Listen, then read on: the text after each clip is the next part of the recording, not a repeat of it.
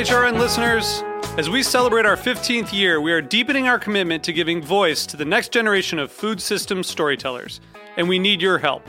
Our internship and fellowship programs help activate new possibilities for underrepresented and underestimated young people through experiential journalism, audio engineering, and production training.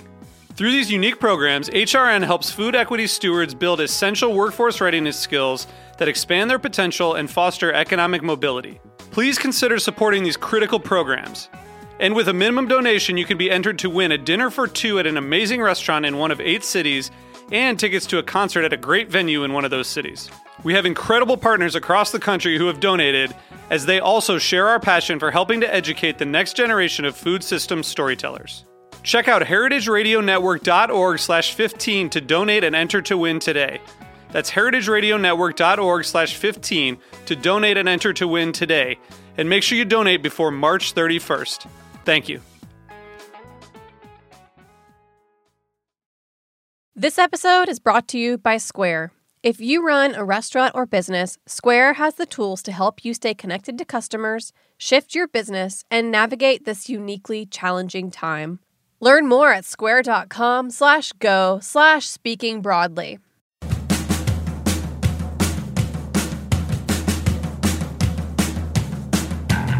Hello, this is Dana Cowan, and you are listening to Speaking Broadly on Heritage Radio Network. Each week, I ply women for their wisdom about life and the world.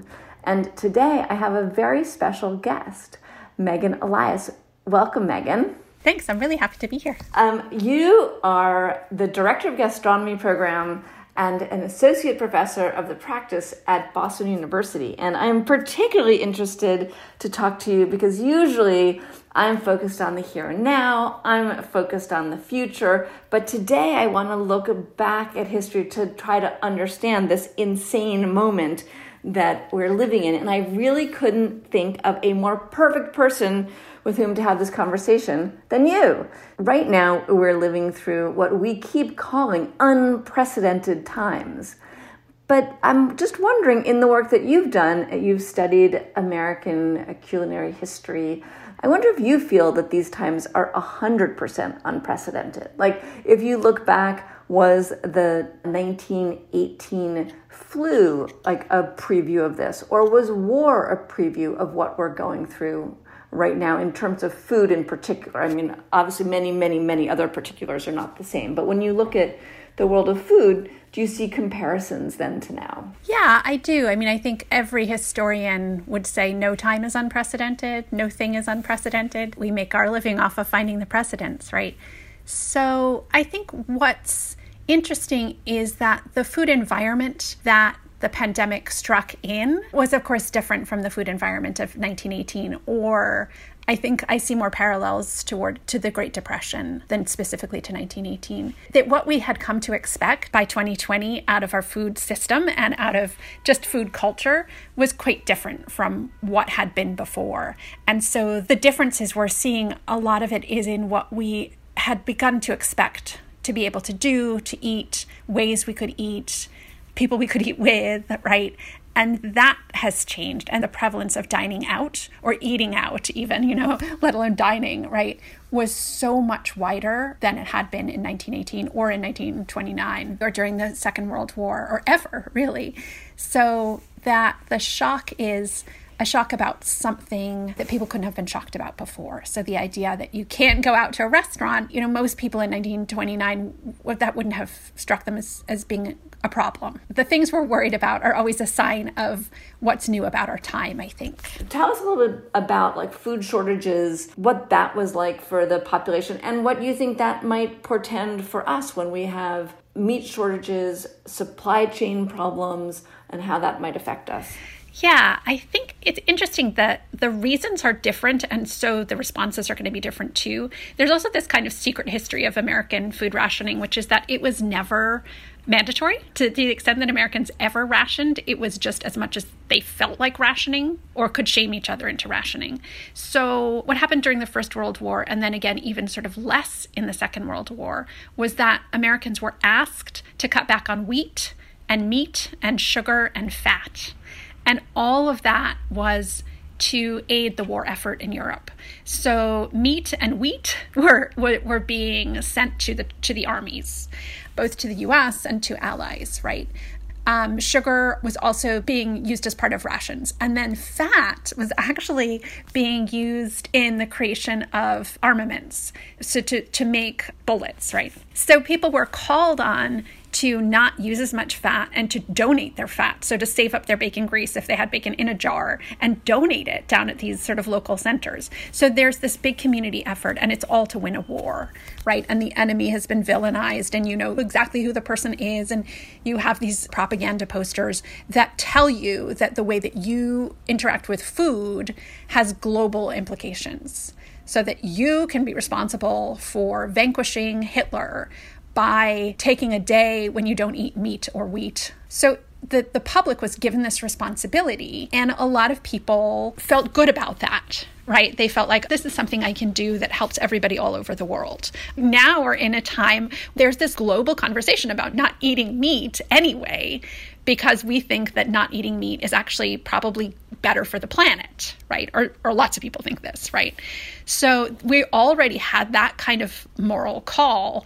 And on top of that, now we're hearing the message, okay, maybe we're not even going to have the choice to eat meat. I think it's fascinating that I think what you're saying is that we haven't actually had shortages before. So this is maybe the first time that Americans are facing the notion of shortage, like it's actually not available rather than it's your choice to consume or not consume. Exactly. Yeah, so it's a very mixed history, right? The American diet. Although this was perceived as a land of plenty, right, by European immigrants, by indigenous people before European immigrants, you know, it has never been true for everybody. So there have always been hungry people in America, despite the fact that there was more food.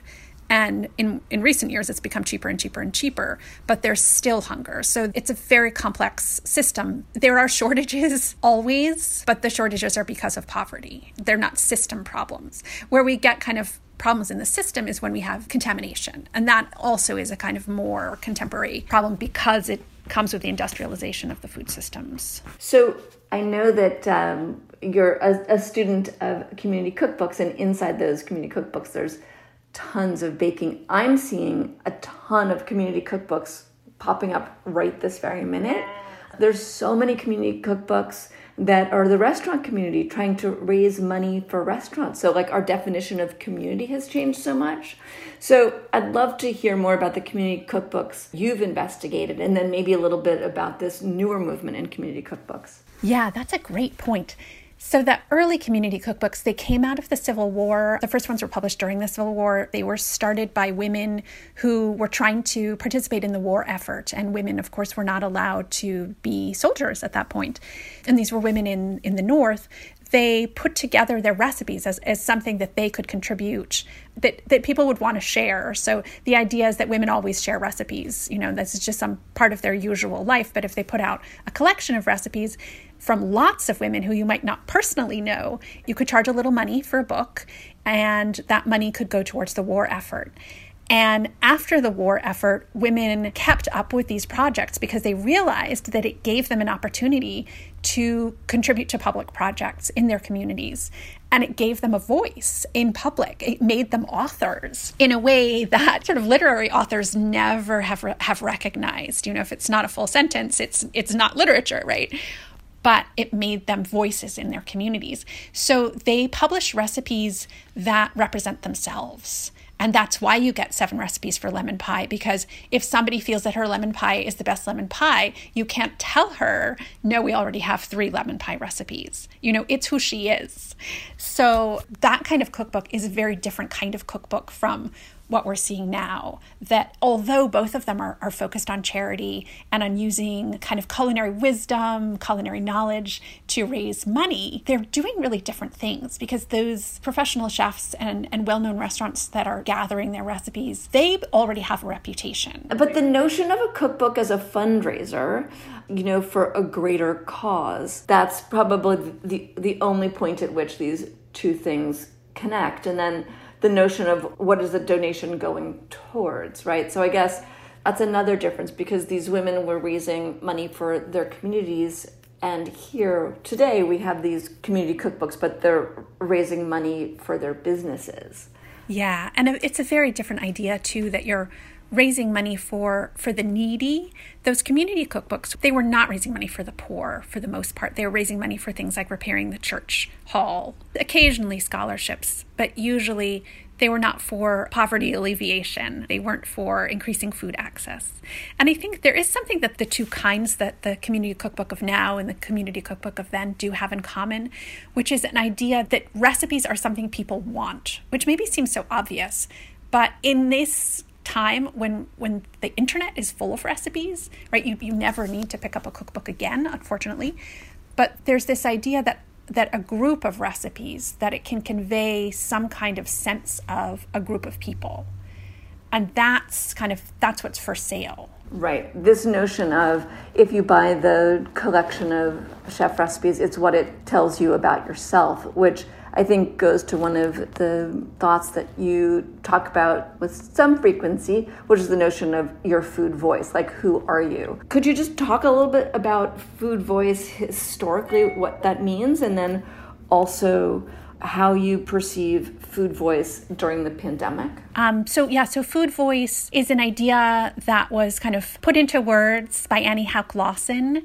And it's one of these things where when you say it out loud, you're like, oh yeah, of course, but it needed a phrase. And it's the idea that the food that you make, that you choose, that you eat is a way of speaking, so that food is always a language. That's what I'm always looking for when I'm looking historically. What is being said with food, with advertisements, with cookbooks, even just with imagery of food? What are the words here? We're seeing some really interesting things. There's a new kind of understanding of the lack of resources to meet food insecurity. The concept of hunger, the concept is becoming more and more part of the vocabulary as people publish a lot of pictures of long lines of cars waiting at food pantries. The idea that if people don't have food to donate, then there isn't going to be food for people to pick up either. So that kind of the symbiosis of the charity network, right? That's becoming clearer to people. And then there's also something that's sort of the other end of this for people who have food that's really intriguing me, which is this idea of the pantry. And I live in a small apartment. I don't have a pantry. I don't have that room, but that room, that idea of the space, I'm finding it again and again in the way people are talking about this pandemic, that you have your stores. It's almost like you have your air raid shelter. And what do you have in it? And this sense that you have to have a certain amount of stuff, and you have to have the right stuff to feel some kind of comfort in this very discomforting time. And I'm just beginning to kind of look across these articles to see what is it that the popular press thinks is normal to a pantry. So, when everybody says, these are some recipes you can make with your pantry staples, that assumes that everybody has the same pantry staples, which, given the multicultural nature of the US, I would doubt. I'm fascinated by that idea as well. You've made it more interesting, but the notion of what is in your pantry, what can you cook, what do you put aside, what cans do you buy, what jarred things, what preserved things. And are you thinking that right now your pantry is your food voice in a way that it hasn't been before? Oh, that's a good way to put it. Yeah, I think so. People are coming into sort of a consciousness of what they think is necessary. What do I have to have on hand, or I feel like I don't have anything?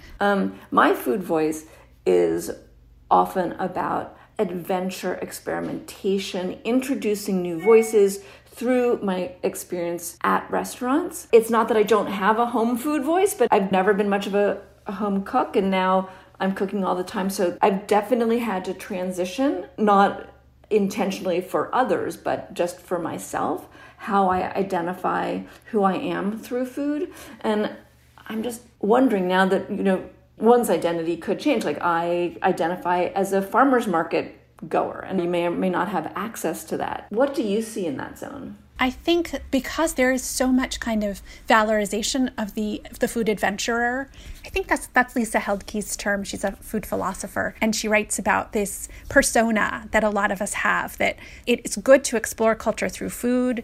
It's good to explore food through culture. If you're not trying something new, you're not really living, right? There's always something different you could taste. that's a kind of more difficult persona to have during this time, right? In a lot of ways, we're spelunking into the past because we're spelunking into the time when long-term preservation of food was much more exciting to people. So if we're going back to cans and we're going back to frozen food, then they're going back to the 20s, back to the 50s, to a time when this was all new technology.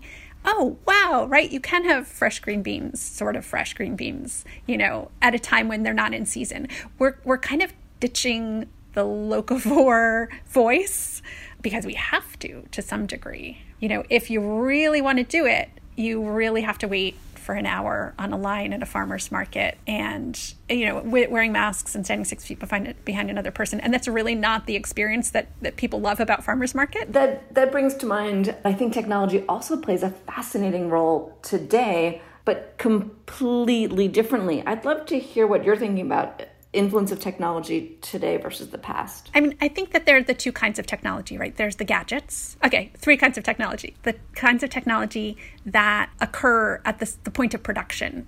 So freezing, canning, jarring, treating, all those kinds of things. And those are ever evolving. And then there's the kind of technology, once it gets to your kitchen, do you have a sous vide or do you have an old toaster oven? That could be an interesting thing to start playing with these days. Or do you have a microwave? How do you use your foods with all of those kinds of gadgets?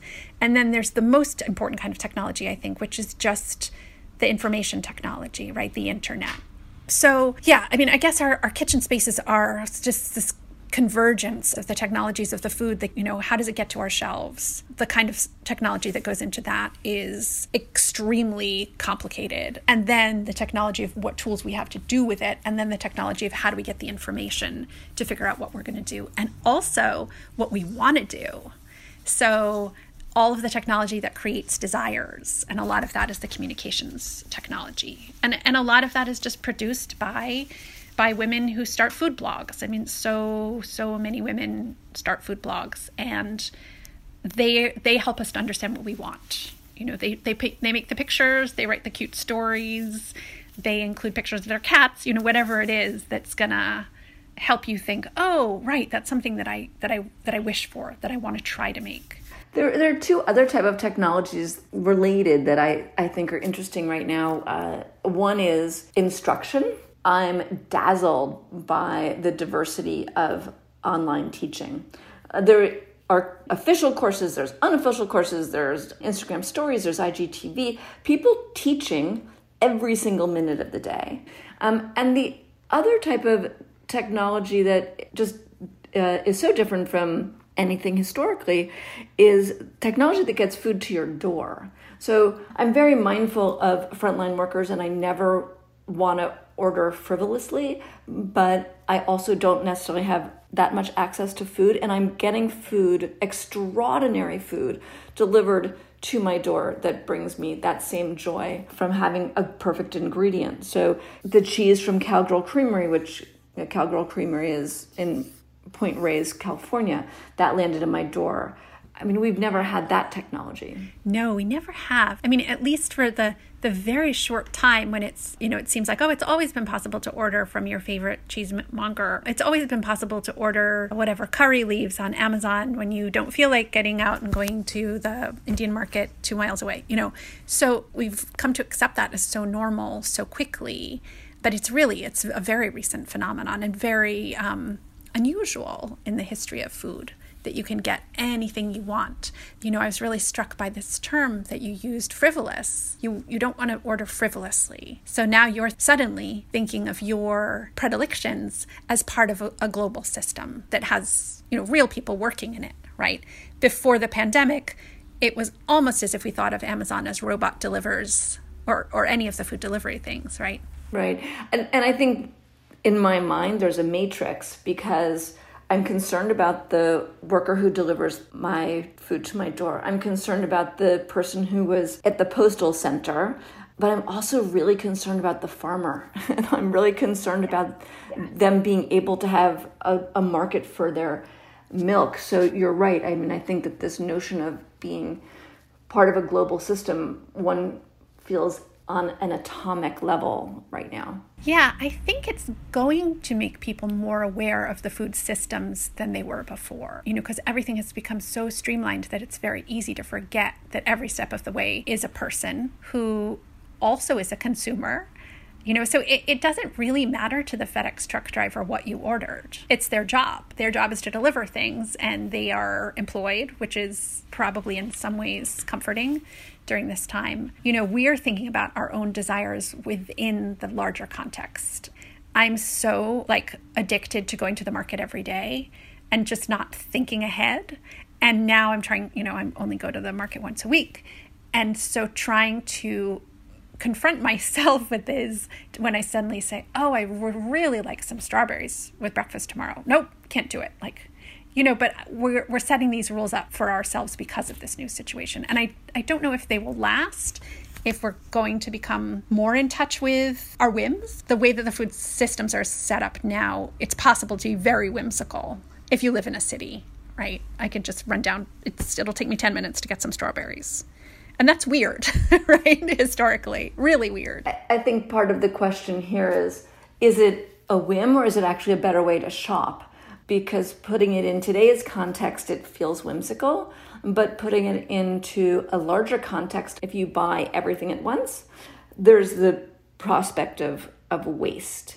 And a gigantic percentage of food waste in this country is because people buy things in the market and let them rot in the refrigerators. And so when you're buying your strawberries in the morning to use that day and then they're gone, you've actually done a good thing, not a whimsical thing. I think that's something that's probably changing with the way people are cooking, that people are getting more aware of food waste because they're not going out as often. I think people are beginning to meet their leftovers in a way that they haven't before. To figure out, if I made enough the night before, we will all have lunch the next day, which is obvious. And it's what a whole lot of the cookbooks before the 1950s were about. After the 1950s, there's this big shift where food just becomes a lot cheaper and processing gets more food to more people around the country. But before that, the bulk of a cookbook was what to do with leftovers. And it wasn't called that because it was just normal. There wasn't even quite that word, leftovers, that concept. But everything, all of the salads that existed, tuna salad, chicken salad, ham salad, which sadly you can no longer find in many places. But all of those things existed because of leftovers. All of the croquettes and rissoles and fritters, all of that was what you did next. I think we are definitely in a different leftover moment because it's time consuming to cook every single day. And that is another retraining I think that we're going through right now. I'm accustomed to making, and I still do, make a fresh dinner every day. I say accustomed to, I only mean in the time of the pandemic. I seem to not really be able to do too much stuff ahead because my family, when I make it ahead, they're like, but we had that yesterday. Everyone wants it fresh daily, and I kind of do too. It's that culture that's still in my DNA, and I don't know that it's ever going to leach out. I don't know that I can cook enough to change that bloodstream. That's really interesting because it's quite recent that was the way people thought, that there would be something new every night. For most of human history, there wasn't anything new. It was just gruel every day, right? But that would so not fly here in my house. And with that, we're going to take a quick break. And when we come back, we're going to talk more about the intersection of food history, present, and future. Stay with us. This episode is brought to you by Square. We all know that this is an incredibly challenging time for our friends running restaurants and small food businesses. With social distancing in place, people are staying home and eating in, and restaurants have had to pivot to pickup and delivery only. HRN would usually be recording our podcast from our studio inside Roberta's. But since they've had to close their dining room, they've ramped up their frozen pizza production, set up a wine and grocery shop, and seen their delivery orders skyrocket. Like Roberta's, many restaurants have been changing offerings day by day as they figure out how to best serve their customers. If you run a restaurant or small business, Square has the tools to help you adapt. One of these tools is the Square online store. It lets you set up a free online ordering page with curbside pickup and local delivery, so you can keep customers safe. You can deliver orders yourself or integrate with delivery partners. Its Order Hub lets you manage all your incoming orders in one place, no matter which delivery partners you choose to use. Square has all the tools to help you stay connected to customers no matter where they are. See everything that's available by visiting square.com/go/speakingbroadly. Welcome back. You are listening to Speaking Broadly on Heritage Radio Network. Today, I'm having a conversation with Professor Megan Elias, although you're a doctor, so do people call you doctor or professor? Oh, it doesn't matter. Megan's fine. Megan's fine. And we're trolling through today's new food attitudes to see where they might reflect history. And we've been talking about leftovers and food waste. There was a lot of concern about food waste in the past, sort of for different reasons. Can you just talk about that a little bit? Yeah, so that became sort of the privilege of being an American starting in the 50s, was to be able to have more than you needed on your plate. That was something that most people hadn't been able to have, again, through most of human history. Just to go back a little more, it affected immigrants' cuisines as they came to America. Probably everybody knows already about the Italian immigration, that in Italy you would have spaghetti with red sauce or you would have meatballs, but the two things didn't go together because you wouldn't have meatballs very often. And then in America it was possible to have all of it together. And so that became Italian American cuisine, this cuisine that has just more Italian stuff in it than the food in Italy. Is that the same for Mexican American or Chinese American? Like, how did those crossover cuisines develop here? So there's more of an issue of substitution, but quantity, yes, quantity increases. You can have more things, right? You can have chicken and vegetables and rice and noodles, right? Think about the Chinese American example. So things that would be much more pared down in a poor rural village. When you came to America, even if you were still poor, you had access to much more stuff. So you could embellish recipes in a way that you couldn't back home. The situation is a little bit different for Mexican American food waste because there's this strong connection across the border. I mean, that the border in some ways just sort of isn't there culinarily. There's this, like, a big swath of territory where foodways are really both, right, Mexican and American. And it's a common immigrant experience that even if still poor in America, you have access to more just stuff.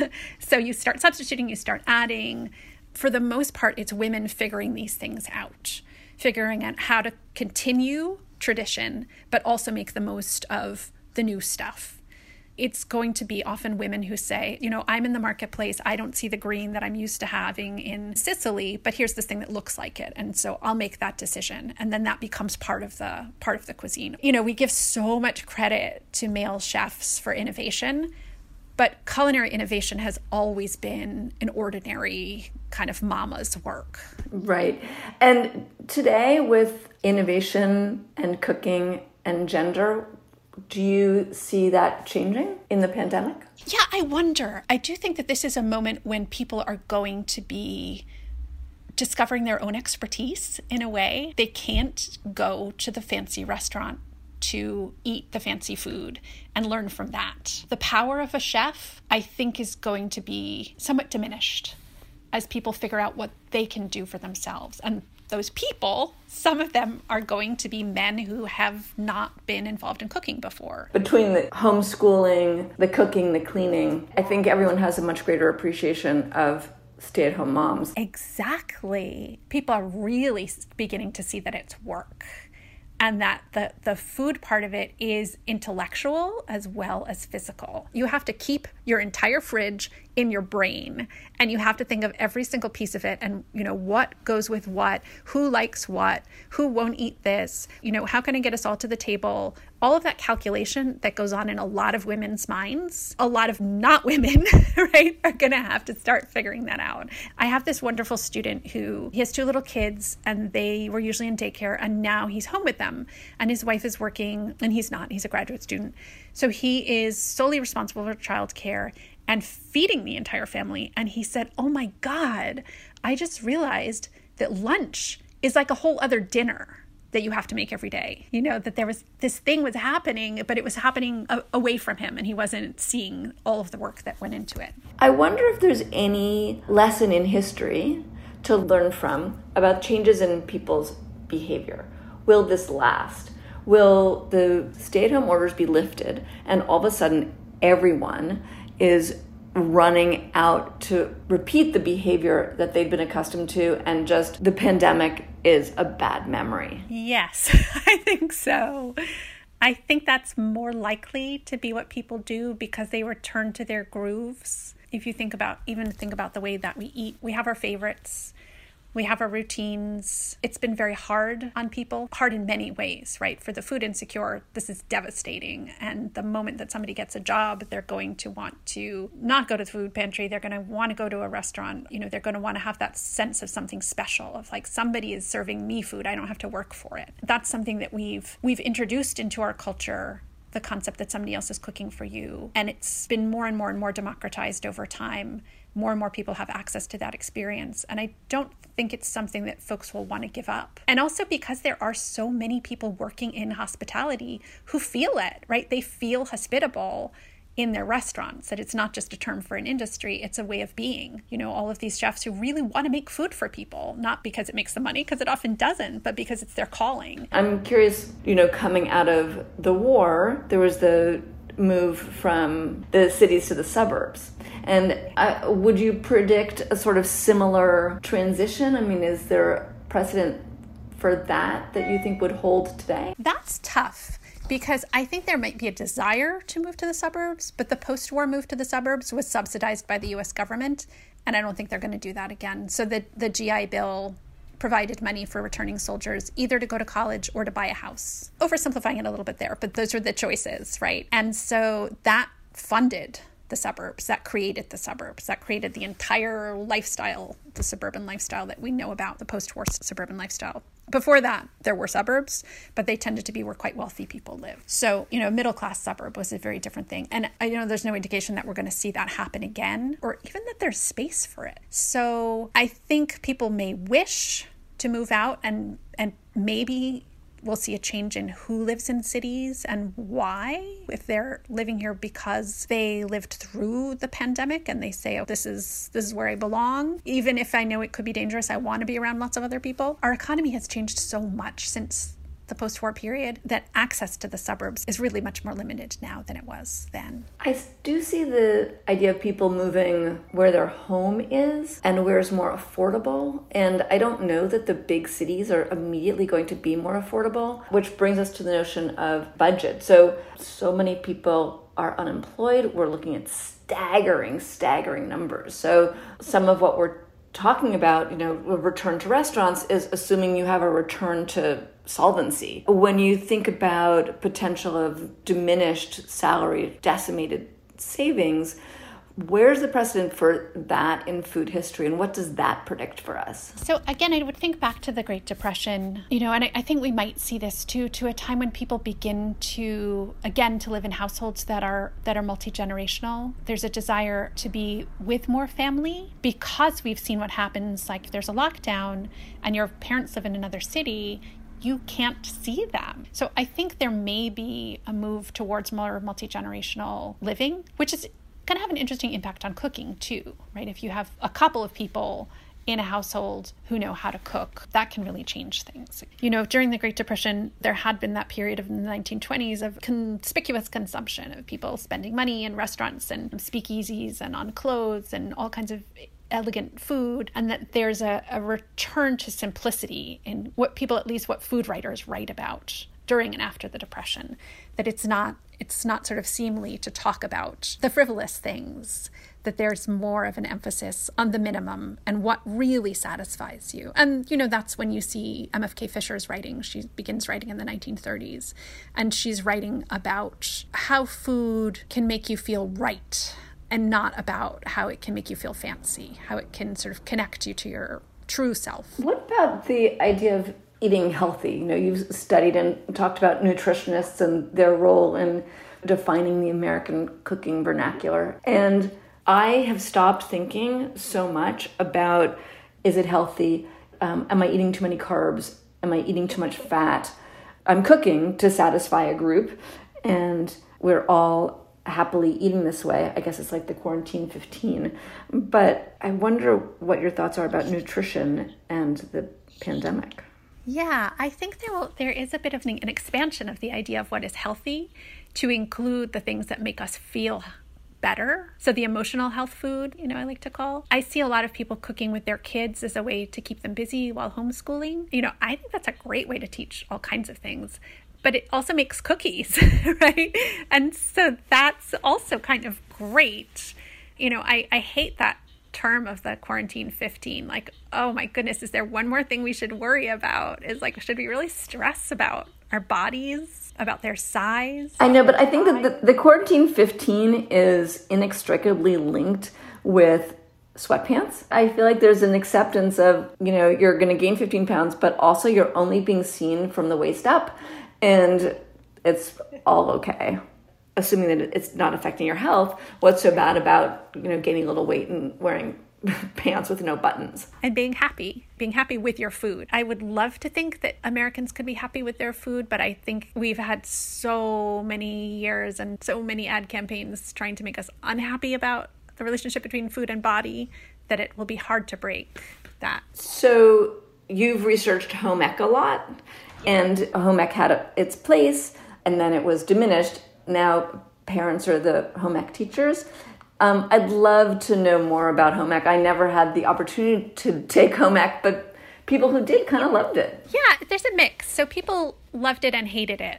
When I was writing that book and I told people I was writing a book about home economics, they would say, oh, I hated home economics. Or they'd say, oh, I learned everything I needed to know in home economics. So very polarizing. It seems to really depend on you, on the person who's talking, and on the kind of teaching that they had, and on the bigger context. Was it presented as something that was for losers, or was it presented as something that was actually really interesting? And I had no home ec in my school. I'd never really thought about it. And then I heard about one of the founders of the movement, and she just sounded like a really exciting person. She was friends with Eleanor Roosevelt, and they would drive around in this convertible car in Ithaca. And I just thought, oh, that lady sounds cool. How is she connected to this thing that I've always been told is sort of oppressive and anti-feminist? So I was really, really interested in that. In the beginning, I thought, oh, how interesting it will be to study anti-feminist women. I found out that they were not anti-feminist at all, that they were trying to empower people, and not just women, but they were trying to empower everybody who lived in a consumer society to be savvy about consumption, about goods, about all of these things that we're thinking about now,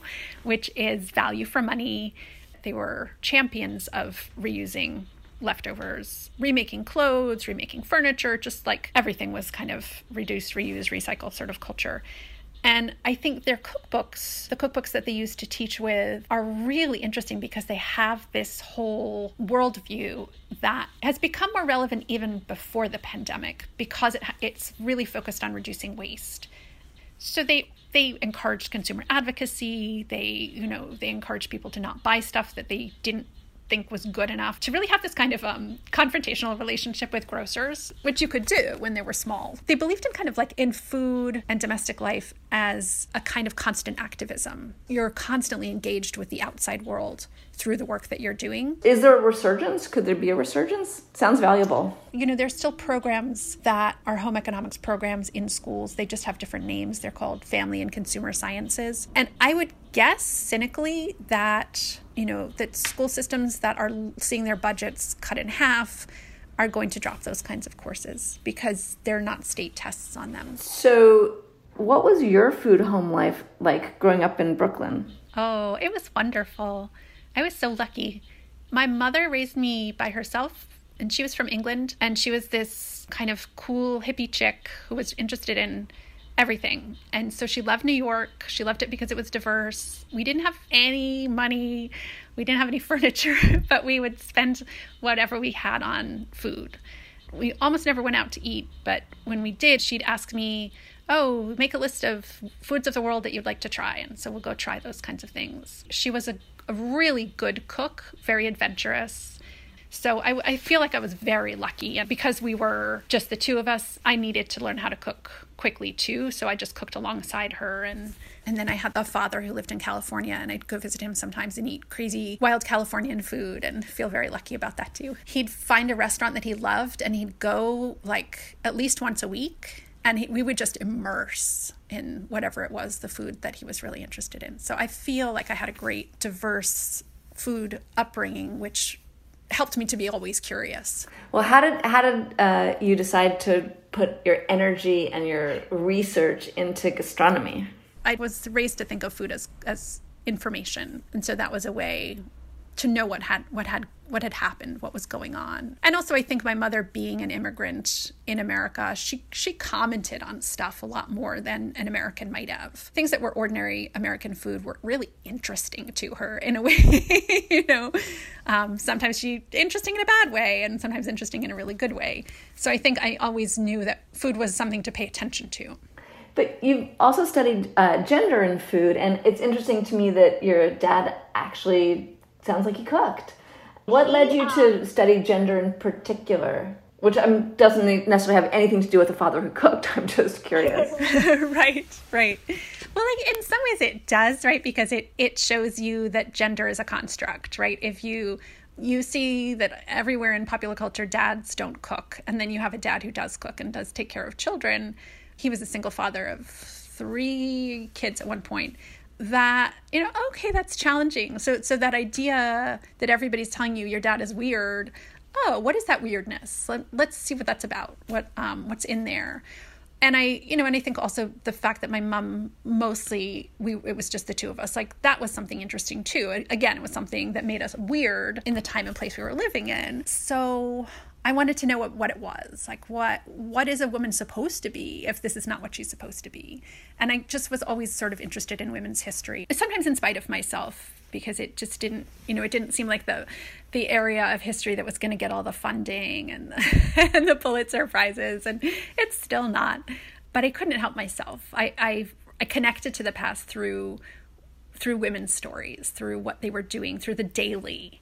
I think that's always been my fascination with the past, is what happened kind of minute by minute rather than the bigger picture. How has studying gastronomy changed the way that you live your life? So it's great, right? I cannot recommend it enough. Just let yourself see food everywhere. Yeah, I was teaching history for a long time without talking about food very much. And then I began to talk about food more and more and more in my history classes. And my students began to connect to me, to the material, to each other, which was really great. And it just, as soon as you say, oh, food is everywhere, let's talk about it, a lot of it is very sad. You become aware of how prevalent hunger is, how prevalent oppression is, how issues of food sovereignty are still barely making the news. And then a lot of it is very joyful amongst the sorrow. So the fact that people, when they can get the supplies, they know exactly what they want to make. That people have food wishes, that they have food voices that they need to speak whenever they can. So it's very rich. I feel like it's a very rich way to live. And then to be doing it at BU in a gastronomy program where everybody is equally as obsessed with these questions as you are, is just, I couldn't wish for a better sort of job, if you can call it a job. And how can food history change food's future for better? Yes, right. So understanding why we eat what we eat, it also means understanding that we don't have to. And that's really difficult because I'd say over the last 200 years, the world diet has changed radically everywhere. And so if we know that things like, back to my strawberries, right, that I should expect to be able to eat strawberries any time of the year, it doesn't make sense at all, planet-wise. And so if I can think back and I can say, okay, my grandmother would never have expected to eat strawberries out of season, and she lived a full, happy, productive life, right? It's okay. You don't have to eat strawberries whenever you want them. At the end of each podcast, I ask my guests to give a shout out broadly to a woman who they admire in the world of food or hospitality. And I wonder if there's a woman that you'd like to shout out. Someone whose work I would love for more people to know about is Meredith Abarca, who writes about Chicana foodways. She's a professor at the University of Texas in El Paso, and she writes about women's conversations around food in a way that is so helpful. It's very accessible, and I love it because it challenges the sort of the borders of academia. It's very subjective, and often academics are supposed to be objective, but it really makes a case for subjectivity in thinking and writing about food. And I have never recommended it to someone without them coming back to me saying, oh my God, I love it. I have to meet her. I have to write like her. I have to do this kind of work. So I would recommend that. That's so exciting. And one last question. Is there a product or an ingredient that you think is extraordinary in the kitchen that is underutilized that you'd like to share? I'm probably late to this, but I have just discovered the magic of amba, A-M-B-A. It's that kind of curry sauce that goes with Israeli food sometimes. And now I got it and I put it on everything. That sounds perfect. Well, thank you so much, Megan, for joining me today on Speaking Broadly. I've loved having you. And thank you for those of you who are listening. I hope you have a great week, and we'll be at it again next week with another wonderful guest. If you enjoy these podcasts, please rate and review. That's way more people can hear these stories from extraordinary women whose wise words inspire me every week. Have a great week.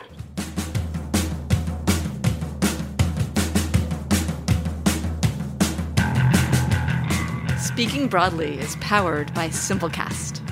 Thanks for listening to Heritage Radio Network, food radio supported by you. For our freshest content, subscribe to our newsletter.